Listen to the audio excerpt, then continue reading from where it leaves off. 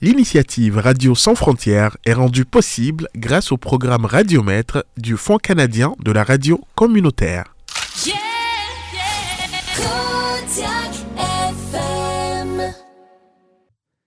Allô, allô, allô. Comment ça va? Bonjour, ça va? Ça va très bien et toi? DJ. Exactement. Merci, bonjour à toutes et à tous. Bienvenue encore à une autre émission, un autre épisode de Radio Sans Frontières. Aujourd'hui, c'est un épisode un petit peu différent parce que c'est plus fun. Yes. C'est un sujet très intéressant. Aussi, j'ai hâte de voir la conversation parce que je suis sûr qu'il y a beaucoup de choses à apprendre. Alors, notre thème de cette semaine, c'est la culture. Et aujourd'hui, on veut plutôt se spécifier sur la musique. Et on ne peut pas parler de la musique, surtout ici à Moncton, là, on va le dire. Oh, non, on ne peut pas parler de la musique sans avoir notre DJ avec nous. Hein. Merci, c'est gentil. Donc, Mourad, avant de commencer, tout d'abord, merci énormément d'avoir pris de temps pour venir participer. Bienvenue au Radio Sans Frontières. Merci beaucoup, c'est un plaisir. Ça nous fait plaisir de t'avoir avec nous. Du coup, on commence tout le temps par demander aux gens de se présenter. Alors, ton nom, ton prénom, pays d'origine, programme d'études ou ton poste de travail. Mais toi, par exemple, c'est un peu différent parce que tu as plusieurs postes. Oui. So, prends le temps de nous parler de tout ça en même temps. OK. Donc, je m'appelle Mour Debadir. Oui. Je suis originaire du Bénin, et dans l'Afrique de l'Ouest.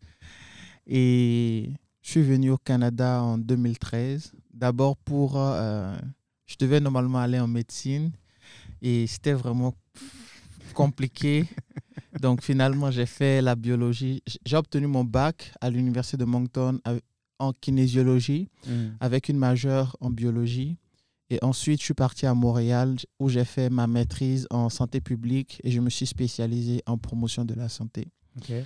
Donc, présentement, je vais dire que principalement, je travaille pour la santé publique du Nouveau-Brunswick, côté francophone vitalité, sur la santé publique, là. Et je travaille aussi comme consultant indépendant en santé. Et à côté, je suis DJ, entrepreneur, voilà. À côté, oui. Wow. OK. Mais c'est fascinant. Genre, pourquoi tu voulais être en médecine? Tu sais... C'est-tu l'histoire des parents africains? Non. Au fait, avant de venir au Canada, j'étais d'abord en France. Ah. Et moi, mes parents, mon père voulait que je devienne ingénieur comme lui. OK. Et mathématiques, physique, c'est bon, mais ce n'était pas vraiment mon truc. Moi, mon truc, c'est la biologie. Okay. Biologie, 100% et autres. Et je suis venu ici juste pour venir visiter. Et finalement, je suis resté. Mais pourquoi je n'ai plus fait la médecine? Je ne vais pas te mentir. Tu sais, il y a une chose qui est d'avoir envie de faire quelque chose et de pouvoir le faire. Et je pense qu'à l'âge où je suis venu à Moncton, je n'étais pas vraiment, je vais dire, assez mature pour vivre tout seul et avoir la discipline pour pouvoir suivre le programme de médecine comme il se doit. Donc, je me suis promené un peu. Finalement, j'ai trouvé toujours ma voie qui n'est pas loin de la médecine. Ouais. Mais ce qui étonne vraiment les gens, et les gens disent, tu sais, tes parents t'ont envoyé au Canada pour venir faire la médecine et tu es devenu DJ, que c'est un échec. Mais moi, sincèrement, pour moi, tu ne peux pas savoir comment... Quand on parle de musique, c'est une fois venu au Canada que j'ai vraiment... Tu sais, quand tu viens dans un pays où tu n'as pas tes parents, ta famille, c'est-à-dire frères et sœurs, ton entourage à côté, et la solitude, tu te rappelles, on était en résidence et moi, au début de ma résidence, c'était vraiment isolé. La musique était vraiment mon repère. Et en Afrique, je n'ai jamais touché à un équipement DJ. Et toi, tu dois avoir normalement la même chose. Tu sais, en Afrique, c'est vraiment mal vu. Un petit enfant qui part en club. Donc, c'était pas du tout quelque chose... que tu as envisagé. C'est ça.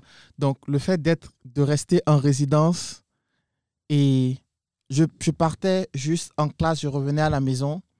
Et le fait d'être tout le temps à la maison, tout seul, mon meilleur ami est devenu YouTube. Donc, j'ai appris à mixer littéralement grâce à YouTube. Donc tu as appris ça toi-même? Oui, j'ai appris ça moi-même. J'ai tout appris moi-même. Et après, à force de pratiquer, tu tu développes certaines compétences de manière naturelle.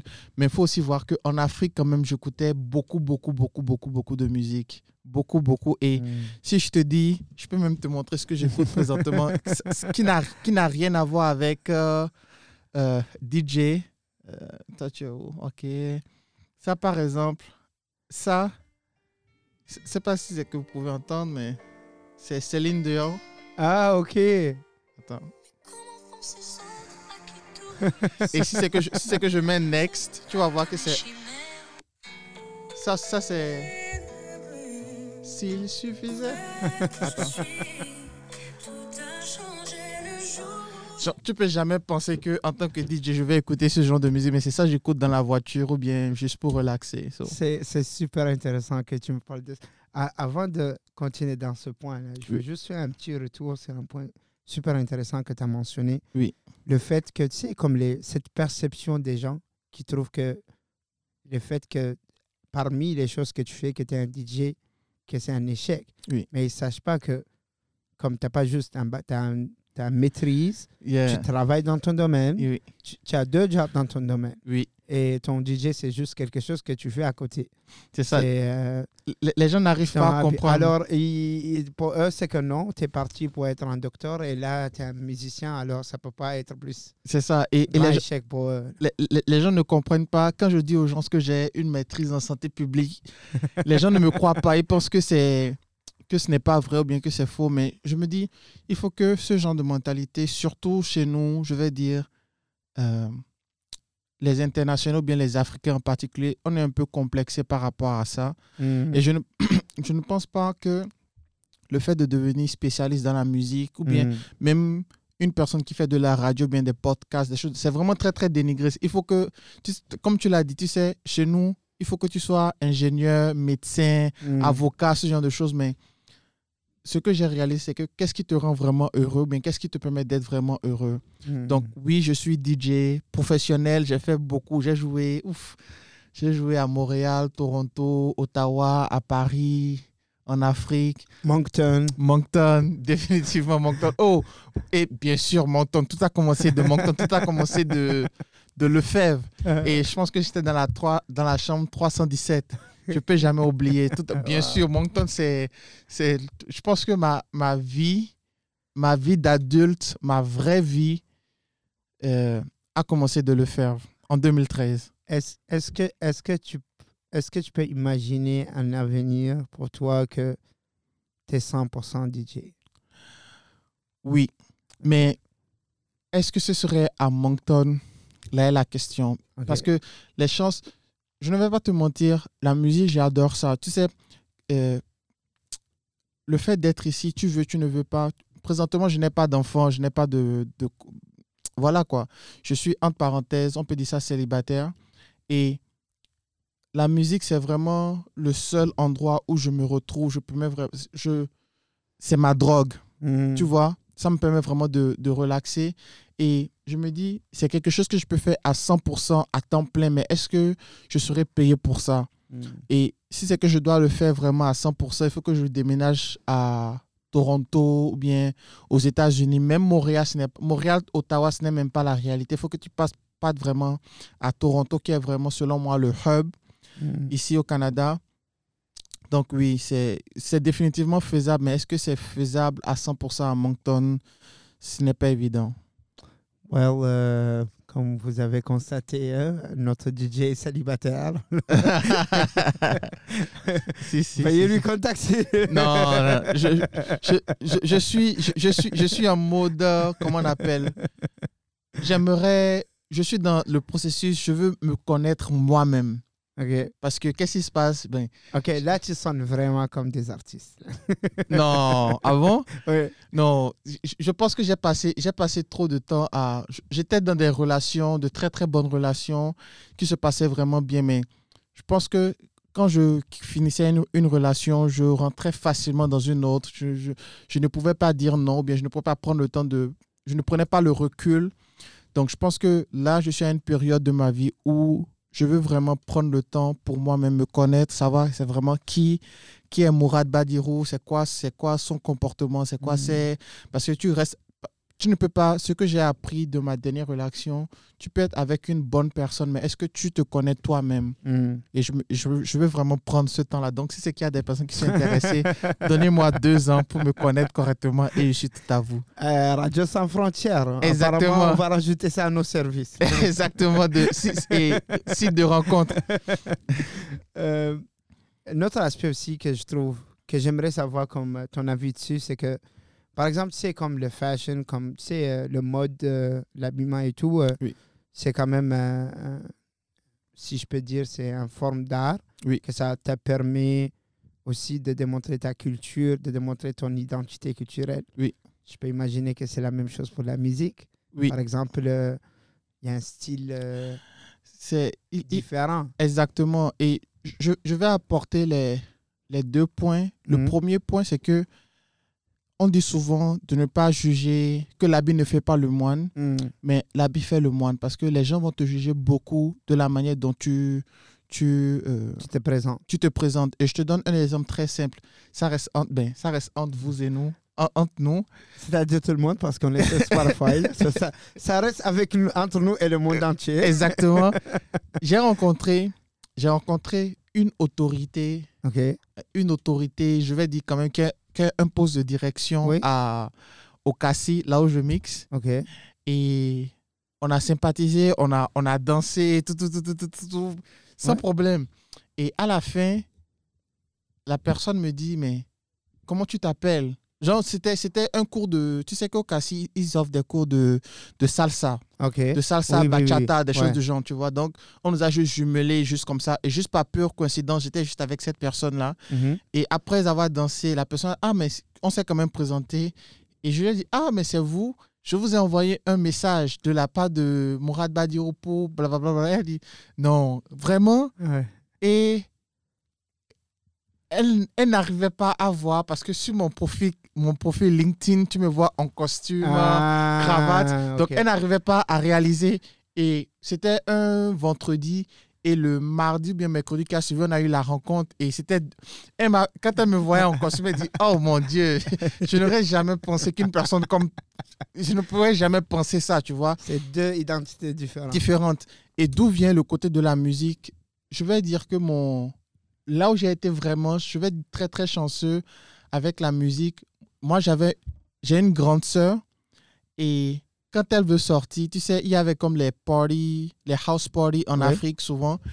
Et quand elle veut sortir, il faut que je parte avec elle. Parce que pour que les parents disent, ah, ok, vous êtes 2 au moins.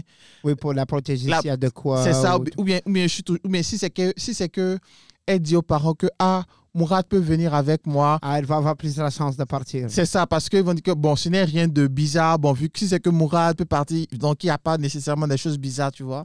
Donc, à force de partir, ça m'a permis d'écouter beaucoup de musique qui n'était pas vraiment de ma génération. Donc, d'où les musiques que j'écoute qui sont des années 90 et autres. Donc, j'ai quand même une panoplie de musique vraiment, vraiment, vraiment large. Et la seule chose que je pense qui me manque, c'est... En tout cas, en termes de culture musicale, c'est la musique, je vais dire, arabe. Oh, nice. Parce que... dernièrement, tu as commencé à rajouter. Parce que dernièrement, j'en ai attendu quand même 2 ou 3 dans les dernières mix. C'est ça. Au fait, j'essaie vraiment d'incorporer ça dedans parce que, Moncton, il y a beaucoup de personnes qui viennent du Maghreb et je me dis, tu sais, quand les immigrants du Maghreb en particulier... Leur seule chance dans Moncton d'écouter la musique qui vient de chez eux, c'est au Cassis. Oui. Et si c'est qu'ils viennent au Cassis et on joue la musique de l'Afrique, de l'Ouest et du Sud, un peu partout, et on ne joue pas leur musique, c'est un peu discriminant. Donc, c'est de la discrimination. Donc, j'ai dit, OK, je vais commencer par écouter. Je demande à des gens quelle est la musique qui fonctionne en Tunisie, au Maroc, en Algérie. L'inclusivité, là. Exactement. J'aime beaucoup cet aspect.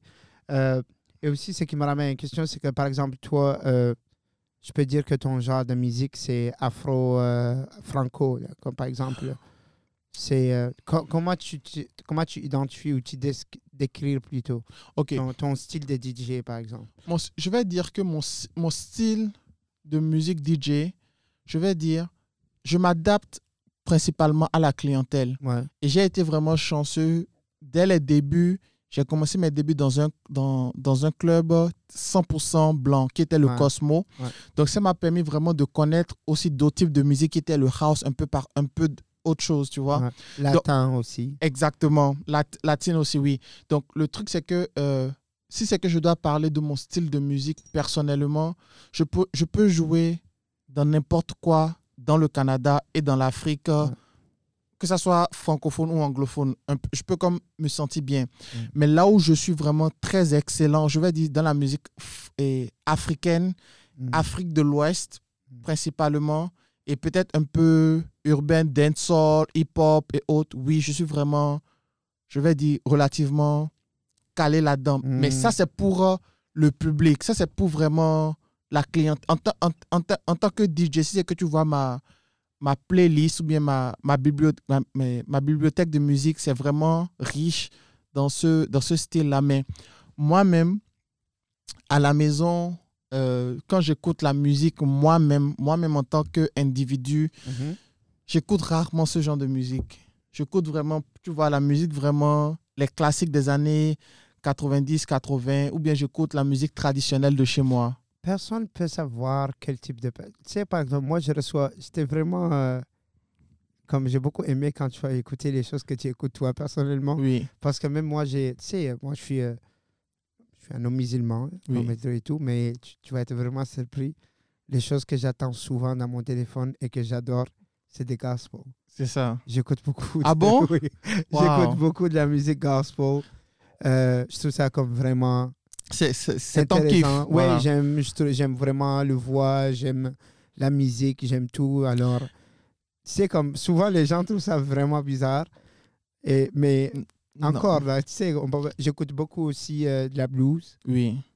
J'écoute de l'opéra. Et aussi, vraiment, pour moi, ça dépend vraiment de mon mood de la journée. C'est ça, moi aussi. Ça peut être comme une musique 100% mauritanienne, traditionnelle. C'est ça.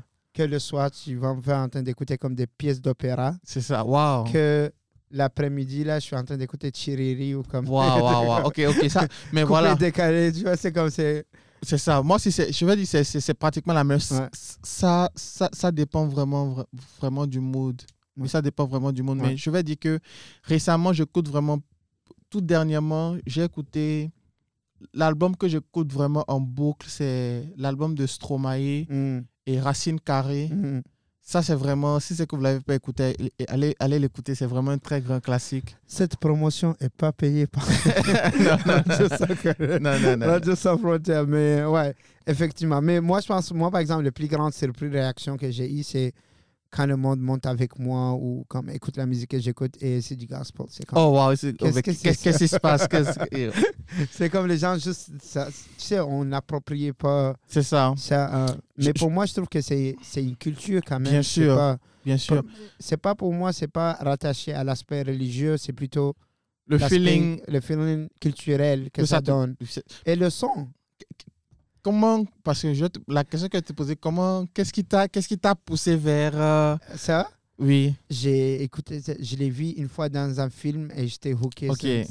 Okay. Et là, comme je connais comme de C.C. Houston, comme de tout.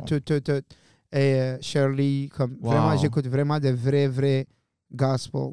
Wow. Et une autre chose qui est aussi vraiment intéressante, c'est, tu sais, comme je dis tout le temps aux gens, c'est pas nécessairement que tu as besoin de comprendre ou être d'accord avec les paroles que tu aimes. Tu sais, moi et toi, on écoute des chansons parfois. On ne comprend rien. Espagnol, on n'a aucune idée c'est quoi les mots. Mais on adore. C'est comment on appelle? C'est comment ça te fait sentir. C'est ça. C'est ça qui est vraiment plus. Parce que j'écoute la musique, j'écoute certaines musiques latines qui me rappellent quand on était à Lefebvre. Et tu sais, quand on était à Lefebvre, il y avait souvent des soirées latines au rouge, tout. Ouais. Et donc, quand j'écoute ça, ça me rappelle ces moments-là. Je dis, oh wow. Donc, ça dépend vraiment. Tu n'as pas nécessairement vraiment besoin de comprendre nécessairement à 100% ce qu'ils disent, mais c'est comment cette musique-là te fait voyager, te fait sentir. Tu comprends? C'est vraiment ça qui est très, très important. Et juste une petite même parenthèse, il y a une recherche qui est en train d'être faite présentement pour... essayer de soigner les gens qui souffrent de dépression et autres avec la musique. So, ils sont en train de faire une recherche par rapport à ça pour trouver si c'est quelque chose qui peut marcher parce qu'il y a beaucoup de personnes qui arrivent à passer à travers, par exemple, la récupération de chimio avec Ouais. de la musique et autres, gospel, opéra, Ça, c'est classique et intéressant. autres. Oui. Ça, c'est intéressant. Par exemple, qu'est-ce que, selon toi, là, comment ça a été, est-ce que c'était facile ou pas, ton jumelage de ton monde de travail professionnel avec ton monde? Parce que c'est deux mondes très différents. Oui. Professionnel, c'est comme tu es un soute le matin, c'est un travail professionnel et tout. Oui. Le soir, c'est comme tu es réveillé jusqu'à 2 h du matin, tu es comme un DJ, Paris. Oui. C'était vraiment très difficile quand j'étais à l'université parce que je n'avais pas un cycle de sommeil stable. Okay. Et souvent, parfois, tu as des cours à 8h, 8h30. Ce n'était pas vraiment évident. Et à 100%, quand j'étais aux études, c'était vraiment difficile. Présentement, quand j'ai commencé par travailler pour la santé publique, j'avais arrêté à un moment donné. Mais c'est ça que je disais au propriétaire du club où je mixe. Je lui ai dit, sincèrement, même si c'est que tu ne me payais rien, je vais probablement venir.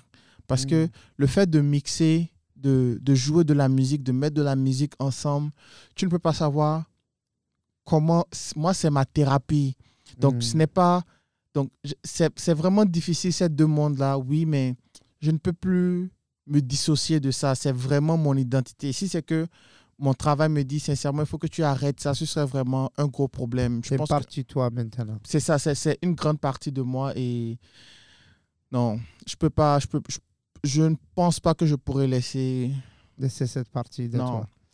Et juste pour te dire, ce qui est vraiment aussi intéressant, très intéressant, c'est que si je te dis que je n'ai jamais, quand les gens me voient, parce que j'ai joué dans un club qui était vraiment réputé pour la contrebande de drogue, ainsi de suite. Les gens consommaient de la drogue dans les toilettes et autres. Donc, quand les gens me voient toujours comme DJ, ils se disent que, ce type-là, il consomme de la drogue, probablement, il fait des... Mais... Les stéréotypes. Oui, mais je te jure, je n'ai jamais, jamais, au plus grand jamais de ma vie touché à ce ne serait-ce qu'un milligramme de n'importe quelle substance. Je n'ai jamais touché. La seule chose que j'admets que j'ai fait, c'est boire de l'alcool. C'est tout. Et comme ta musique que tu disais tout le temps, l'alcool, c'est de l'eau. Exactement, oui. Mais honnêtement, en te connaissant comme personne, là, je trouve pas que c'est vraiment... Ça ressemble pas à ta personnalité. Par exemple. Bon? Ouais. Parce que tout le monde... Je pense que c'est le stéréotype que ça vient avec le job, dans le sens où, comme tu sais... le nightlife. Le comme party, rock and roll, c'est comme tu sais... Mais par contre, à Montréal, la proportion de DJ qui en font, si que tu prends 5 DJ, il y a par exemple un club dont je vais taire le nom, et j'étais parti mixer... Je pense qu'ils ont un événement spécial les dimanches. Tu sais que Montréal, les clubs sont ouverts du lundi au lundi. Il y a toujours un événement quelque part. Donc, j'étais parti mixer et on était 3 DJ et on se relayait. On faisait comme 30 minutes, on se relayait. Et il y avait un autre DJ qui avait pris la place. Donc, on était les 2 DJ à côté. On buvait notre petit cocktail et autres. Et le DJ dit, je vais aux toilettes. Et je dis, ok, moi, mais je dois aller uriner. Parce que quand tu bois, il faut... Ouais. Donc, une fois aux toilettes, je vois que sur le truc de l'urinoir, en haut, il enlève quelque chose de sa poche, il déplie, il met là-dessus et il sniffe. Il dit, tu veux? Il dit, OK. Non. OK, moi, je me casse.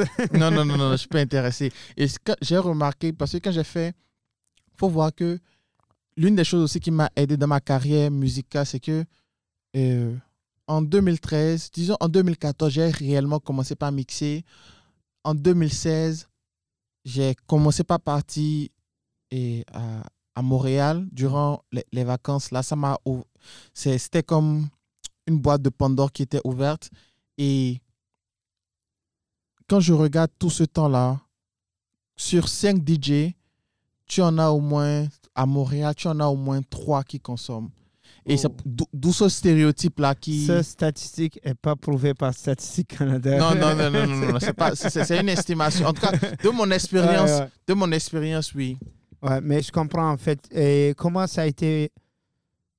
comment tu étais tout le temps, comme c'est beaucoup de temptations, j'ose penser pour toi. Et comment tu as pu te garder de tout ça? Non, au fait, c'est quelque chose qui ne me disait pas du tout. Ok. Qui ne me dit pas du tout. Si je te dis une chose qui était la tentation, c'est plus les femmes qui étaient... non. Non.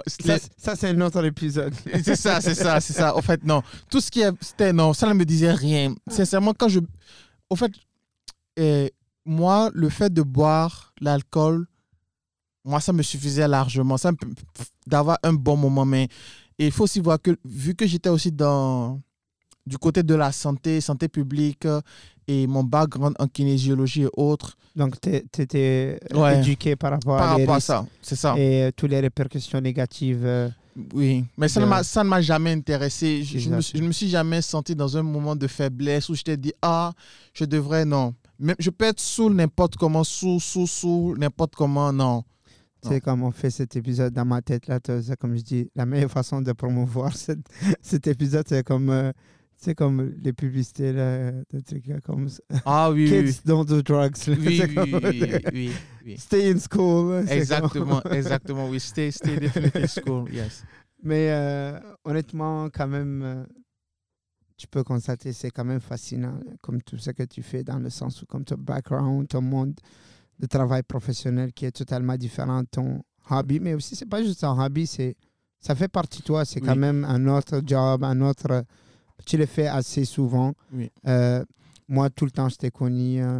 Tout le temps, pendant que tu es à Moncton, tu DJ. Oui. Tu fais tout le temps de DJ. Et aussi, j'ai vraiment aimé cet aspect que, en fait, les gens pensent que c'est juste, je suis juste là, je fais de la musique, c'est tout. Non.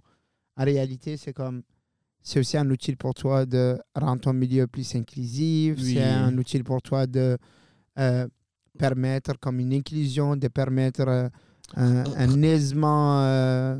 rapprocher le monde. Rapprochement culturel, etc. Et tout. Alors, c'est plus qu'une soirée oui. Parce que musique. Tu vas rencontrer entre parenthèses, il y a des Canadiens noirs, mais tu vas voir des Chinois, des Indiens, peu importe qui dansent sur de la musique afro, bien sûr de la musique house. C'est pour ça parfois, même quand je suis au Cassis, je peux peut-être glisser une fois ou bien deux fois du house un peu juste pour éduquer aussi les Africains à ce type de musique aussi.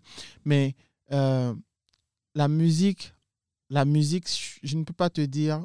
Je pense que la musique m'a fait partie. Tu sais, toi, tu n'as pas besoin de. Toi, tu es une personne vraiment très, très ouverte. Tu t'approches facilement des gens. Tu n'as pas ce côté timide là. Je suis pas timide. C'est ça. Or, moi, c'est ça qui est vraiment drôle. Quand tu es timide? Très timide. Et non. Je te jure. Et les gens pensent que... Hier, j'étais avec Fiota et on travaille. Fiota, c'est... Allô, Fiota. Allô, Fiota. Fiota, c'est ma partenaire qui travaille dans l'association We Are One. Ouais. Et je disais à Fiota, tu sais quoi? Et on avait fait... Non, Fiota me disait... On avait fait une projection de film pour le mois de l'histoire des Noirs. Et il y avait peut-être près de 70 à 80 personnes. Et elle me dit à la fin, il y a des femmes qui étaient là qui disaient « Ah, mais ton partenaire est vraiment très, très beau. Est-ce que tu peux me le présenter ?» Des choses comme ça. Et j'ai dit... Et Fiota leur disait que « Ah, Mourad, il est dangereux. Hein. » Et j'ai dit « Fiota, tu sais, je te jure que ce stéréotype-là m'est collé parce que je suis très, très timide. Et le fait d'être... Moi, j'aurais jamais pensé que tu étais timide. C'est ça, au fait, parce que je suis toujours derrière le DJ bouffe. Oui. Donc, je vais te dire, est-ce que tu m'as déjà... Même le fait que je danse la salsa présentant, c'est parce qu'on m'a forcé. Mais tu ne vas jamais... Je te mets au défi de me trouver un jour où tu m'as vu danser. Même quand je ne mixe pas, je suis juste debout derrière la salle, derrière le comptoir de DJ. Tu vois, donc moi, la musique, au fait, c'était ma manière à moi de socialiser, de rencontrer des gens parce que tout le monde veut connaître le DJ, tout le monde veut être ami avec le DJ. Et c'est comme ça que je me suis vraiment fait des amis à l'université. Wow. Oui, ça c'est vraiment... Parce que je suis très, très... Et même ma copine, celle avec qui c'est un peu bizarre présentement, c'est elle qui s'est approchée de moi. Ah, donc t'es pas célibataire, monsieur? En fait, on en a parlé plus tôt. C'est une personne vraiment très, très formidable. Ouais. Mais tu sais, quand tu viens c'est vraiment propre à tout un chacun. Ouais, je suis, par exemple, moi, quand je te dis que je veux prendre vraiment du temps pour moi, je veux prendre comme un bon 2 ans pour moi, 3 ans pour moi, c'est que quand tu grandis, tu réalises que les choses changent, la mentalité change. Et la raison pour laquelle j'étais rentré en Afrique en janvier, c'est parce que ma grand-mère, elle était vraiment malade. Et j'espère qu'elle va mieux. Oui, elle va mieux. Elle était vraiment malade et c'était comme un électrochoc dans ma tête. Et je me suis rendu compte que, sincèrement, je suis vraiment proche de ma famille. Je suis vraiment proche. Je me disais que je n'étais pas nécessairement proche de mes parents et autres, mais je me suis senti... Tu t'es rendu compte que ce n'est pas le cas. C'est ça, que c'est vraiment... Donc, j'ai vécu de quoi similaire. C'est ça. C'est comme, en fait, n'importe combien de temps tu fais ici, comme tu ne perds pas vraiment tes racines. C'est ça. Ils sont tout le temps là. C'est ça. Ma copine, je vais dire, entre parenthèses, on est en train de faire 5 ans ensemble. Et je lui dis, écoute, tu sais quoi? Les 2 dernières années, j'ai remarqué que, tu sais, et ça, si c'est venu avec la musique, je t'ai dit que j'écoute beaucoup la musique de chez moi.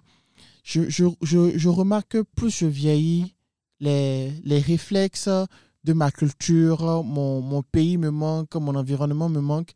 Et je me dis, est-ce que tu serais d'accord qu'on rentre au pays? Tu vois? Et c'est là vraiment le choc.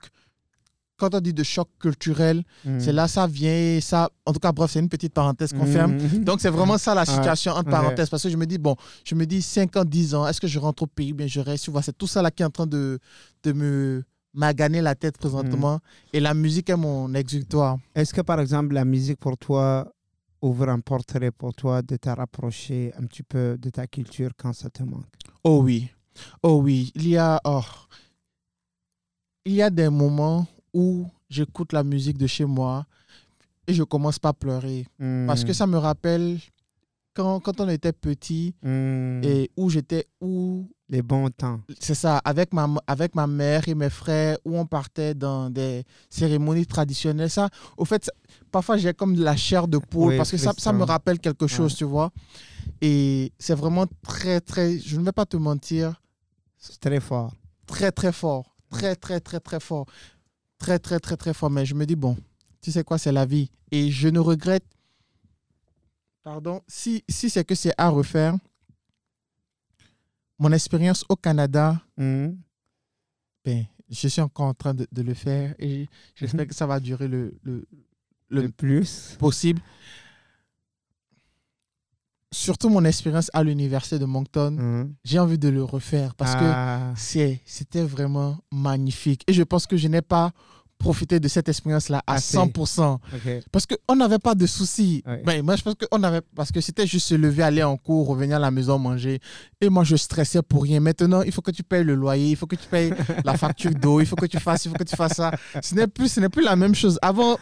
tu vois, non? Donc, j'ai tellement envie de revivre quand on était Ce que je dis aux gens, j'aime beaucoup que tu dis ça parce que, comme, en réalité, les problèmes ne disparaissent pas. C'est que plus que tu as des choses, plus que tes problèmes augmentent. Ça fait partie de la vie adulte. C'est ça. C'est juste, avec le temps, tu développes plus de manières ou des outils qui te permettent de mieux gérer ces situations. Et avec le temps, plus tu grandis, tu vois que les soucis que tu avais avant ne sont rien comparés aux soucis que tu as maintenant, tu vois. Ah oui, c'est ça. C'est comme chaque fois que je trouve c'est comme quand les couples sont bagarrés, quand les gens sont quelqu'un qui est vraiment fâché, quelqu'un qui est trop frustré, sur quelqu'un surtout, quelque chose, je lui dis, écoute, est-ce que dans 5 ans, ça va être important? Oui, mais si c'est non, comment? Mais sur le moment, c'est difficile. Hein? Sur le moment, c'est vraiment difficile. Mais je comprends, il faut quand même relativiser, mais je ne vais pas te mentir. Mon expérience, au fait, je pense que le Canada a fait pour moi, ça m'a permis de rentrer dans l'industrie de la musique. Et ça, c'est quelque chose que je trouve vraiment que c'est vraiment magnifique. C'est quelque chose que je ne peux même plus laisser, que je vais apprendre à mes enfants. Je vais apprendre mes enfants à mixer. Je vais les amener, oui. Je vais les amener à des cours de piano, bien de batterie. Sincèrement, je vais les mettre vraiment dans tout ce qui est musique à 100%. À 100%. Je trouve que c'est vraiment quelque chose à ne pas manquer. Et je profite aussi de ce canal pour faire la promotion du 18 mars. Je serai en train 18 mars 2023. Ok, je serai au coude pour... Soirée internationale. Oui, Ouais. donc tu serai là. Donc, s'il vous plaît, venez me voir pour qu'on puisse avoir le fun ensemble. En fait, j'aime beaucoup que tu parles de ça parce que quand même, c'est important de se rappeler. Oui, je voulais savoir, Oui. avant d'entrer dans cet aspect, est-ce que le fait que tu es un homme noir, est-ce que est-ce que c'était un inconvénient pour toi de rentrer dans l'industrie de DJ ou c'était un avantage? Au début, c'était un inconvénient au début. Okay. Pourquoi au début? Parce que j'étais à Moncton et tous les clubs ici à Moncton n'écoutaient pas ou bien ne jouaient pas la musique que je joue parce que c'était vraiment du house, c'était vraiment du EDM et peut-être un peu du hip-hop et autres. Donc, quand je partais en club, j'écoutais, je partais voir le DJ, que je suis DJ aussi, que je vais apprendre. Ou bien je partais voir, par exemple, le manager du Rouge.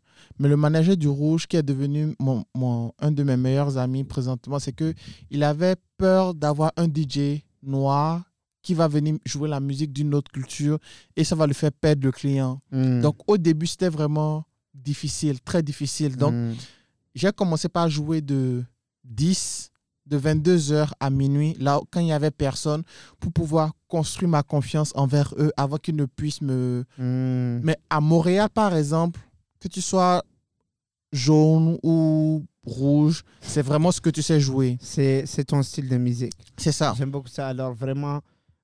c'était pas le fait que tu étais différent comme non ça n'a pas causé comme non, je pense des inconvénients pour toi. Oui, je vais dire plus au début, mais maintenant je vais dire à Moncton, je pense que je me suis fait quand même un petit nom où pas un petit là. Non, ben je pense que je me suis fait quand même un petit nom et c'est moi qui refuse des contrats parce que si c'est que ça ne tenait qu'à tous les offres que j'allais mixer jeudi, vendredi, samedi, pour sûr. Donc là, j'ai complètement refusé et j'ai juste accepté de mixer au Cassis. Donc tous les samedis, je joue au Cassis et je prends d'autres contrats personnels les vendredis, mais je ne veux plus jouer tous les soirs parce que, tu sais, comme je t'ai dit, c'est vraiment difficile quand tu joues jusqu'à 2h du matin et... Quand tu rentres à la maison, il est déjà peut-être 2h30, 3h. Donc, le temps de dormir, il est 3h30. Ouais, ça joue beaucoup. C'est ça. Il faut que tu te réveilles à 8h. Ce n'est pas nécessairement évident. Hey, c'est incroyable c'est incroyable comme histoire, là, comme le fait, surtout avec ton background, avec tout. Je pense quand même on a touché sur beaucoup des aspects très importants. J'ai beaucoup apprécié le fait que tout d'abord, il faut comprendre que la musique, c'est littéralement aussi une autre facette de la culture. C'est une autre facette de l'identité culturelle. Tu veux que je te dise quelque chose? Moi, je vais te dire même que la musique, pour moi, c'est vraiment... Ça va jusqu'au niveau spirituel pour moi. Parce que moi, sincèrement, il y a des moments où j'écoute la musique. Tu ne peux pas savoir. C'est incroyable le feeling que j'ai. Donc, et quand... Tu sais, il y a des personnes qui sont vraiment des geeks en électronique ou bien geek en photographie, par exemple. Ce sont vraiment des experts qui peuvent aller vraiment corriger un petit point. Donc, moi, Cédric, par exemple. Exactement. Donc, moi, par exemple, j'ai atteint ce niveau dans la musique où je peux vraiment... Tu sais que tu me donnes... Tu me joues une musique, je peux te dire à 95% quels sont les instruments qui ont été joués là-dedans. Ou bien, je peux te faire un match où je peux prendre une parole de la musique A et le mettre dans la musique B, ou bien juste prendre une petite, genre, le verbe, un mot, genre, je peux vraiment jouer de manière chirurgicale, j'ai atteint un niveau où je peux vraiment faire des choses vraiment très, très subtiles, tu vas même pas t'en rendre compte avec la musique. En tout cas, en termes de DJ, c'est impressionnant parce que tout ça, tu l'as appris toi-même. Oh oui, mais il faut aussi voir que c'est ça. Au fait, c'était vraiment... La musique m'a sauvé de la dépression parce que c'est ça, je disais, quand je quittais l'école, quand je quittais l'université, je rentrais directement en résidence. Et c'était la première fois que je vivais à l'extérieur de mes parents. Je ne savais pas comment me faire des amis. L'isolation. C'est ça, j'étais tout le temps isolé. Tout le temps isolé. Donc, 100% de mon temps, c'était avec YouTube et j'apprenais à mixer. J'ai acheté un contrôleur 100%. C'est-à-dire que c'était l'une des raisons pour laquelle je n'ai même pas fini mon truc de médecine parce que je passais plus de temps dans ton DJ, dans le DJ que dans les cours. Ceci n'est pas une promotion Ce n'est pas recommandée pour que vous ne voyez pas vos cours. Là, mais oui. Encore, je dis tout le temps aux gens, le vrai recette du succès, c'est que tu dois aimer ce que tu fais. Oui, aimer ce que tu fais, donner du temps à ce que tu fais. Je me dis, peu importe peu importe la chose. Si c'est que il faut que tu donnes le temps, il faut que tu puisses donner ton temps à la chose. Je veux devenir mécanicien, donne-toi un certain temps. Oui, il faut mettre de l'effort dedans. C'est ça, pour sûr. Mettre de l'effort. Et petit à petit, tu vas y arriver. Ça peut peut-être te prendre 2 ans, 3 ans, 4 ans. N'abandonne pas. Moi, pour apprendre à mixer, oh, mon Dieu, ça m'a pris au moins 2 ans, 3 ans. Wow. Et je vais te dire, pour 2 ans, du lundi au lundi, quand j'étais à l'université, du lundi au lundi, quand je finissais les cours, je rentrais à la maison, je faisais un minimum 2 heures. Wow. Tous les jours. Wow. Tous les jours. J'étais devenu accro, c'était devenu comme un... C'était mauvais, mais en même temps... Ça fait partie de ton quotidien. C'est ça, c'était devenu comme un échappatoire pour moi, pour ne pas être solitaire ou bien stressé. Donc, je le faisais tout le temps. En fait, il faut mettre de l'effort dans quelque chose. Définitivement. Pour que tu tires avantage. Et aussi, il faut aimer ce qu'on fait. Définitivement. Déjà, ça va améliorer notre productivité. Et aussi, ça va nous faire plus sentir le sentiment d'accomplissement. Exactement. On peut parler toute la journée de ça. Bien sûr, bien sûr. Merci énormément encore, DJ, pour cette belle conversation. C'est un plaisir. Encore un énorme merci d'avoir participé à Radio Sans Frontières. Ça me ferait plaisir que Radio Sans Frontières puisse m'inviter un jour pour venir faire un mix live. Un mix live? Ah oui, oui. Un mix live enregistré. Pas de problème. De problème. Soyez restés tunés là, parce que ça sera une incroyable comme bien sûr. Expérience. Peut-être. Et aussi... félicitations vraiment pour tout le travail. Moi, ce que j'aime tout le temps, surtout aussi sur notre communauté internationale ici à Moncton, c'est vraiment important des défis comme ces stéréotypes de tout. Oh oui. Il n'y a rien qui t'empêche d'être un excellent DJ et être un excellent professionnel de la santé. Oui, définitivement. Moi, je trouve que c'est tellement unique, je trouve que c'est tellement intéressant. Oui. Et aussi, je peux te garantir qu'il y a beaucoup de gens qui vont être surpris qui ne savaient pas ça sur toi. Ah bon? Ouais. Il y a beaucoup de gens que je suis sûr qui ne sont pas au courant de tout ce que tu fais. C'était-tu ton premier podcast? Non, je pense que j'en ai fait... c'est mon premier à Moncton. Moncton. OK. Oui, c'est mon premier à Moncton. Je suis content que tu as participé.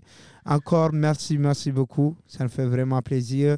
Quand l'épisode sort, on va mettre comme les coordonnées en bas. Vous allez avoir comme plus d'infos sur notre DJ. On va encore remercier le Fonds canadien de la radio communautaire d'avoir vraiment permis l'existence de ce projet. Et sur ce, on vous souhaite une excellente journée. Au revoir. Au revoir.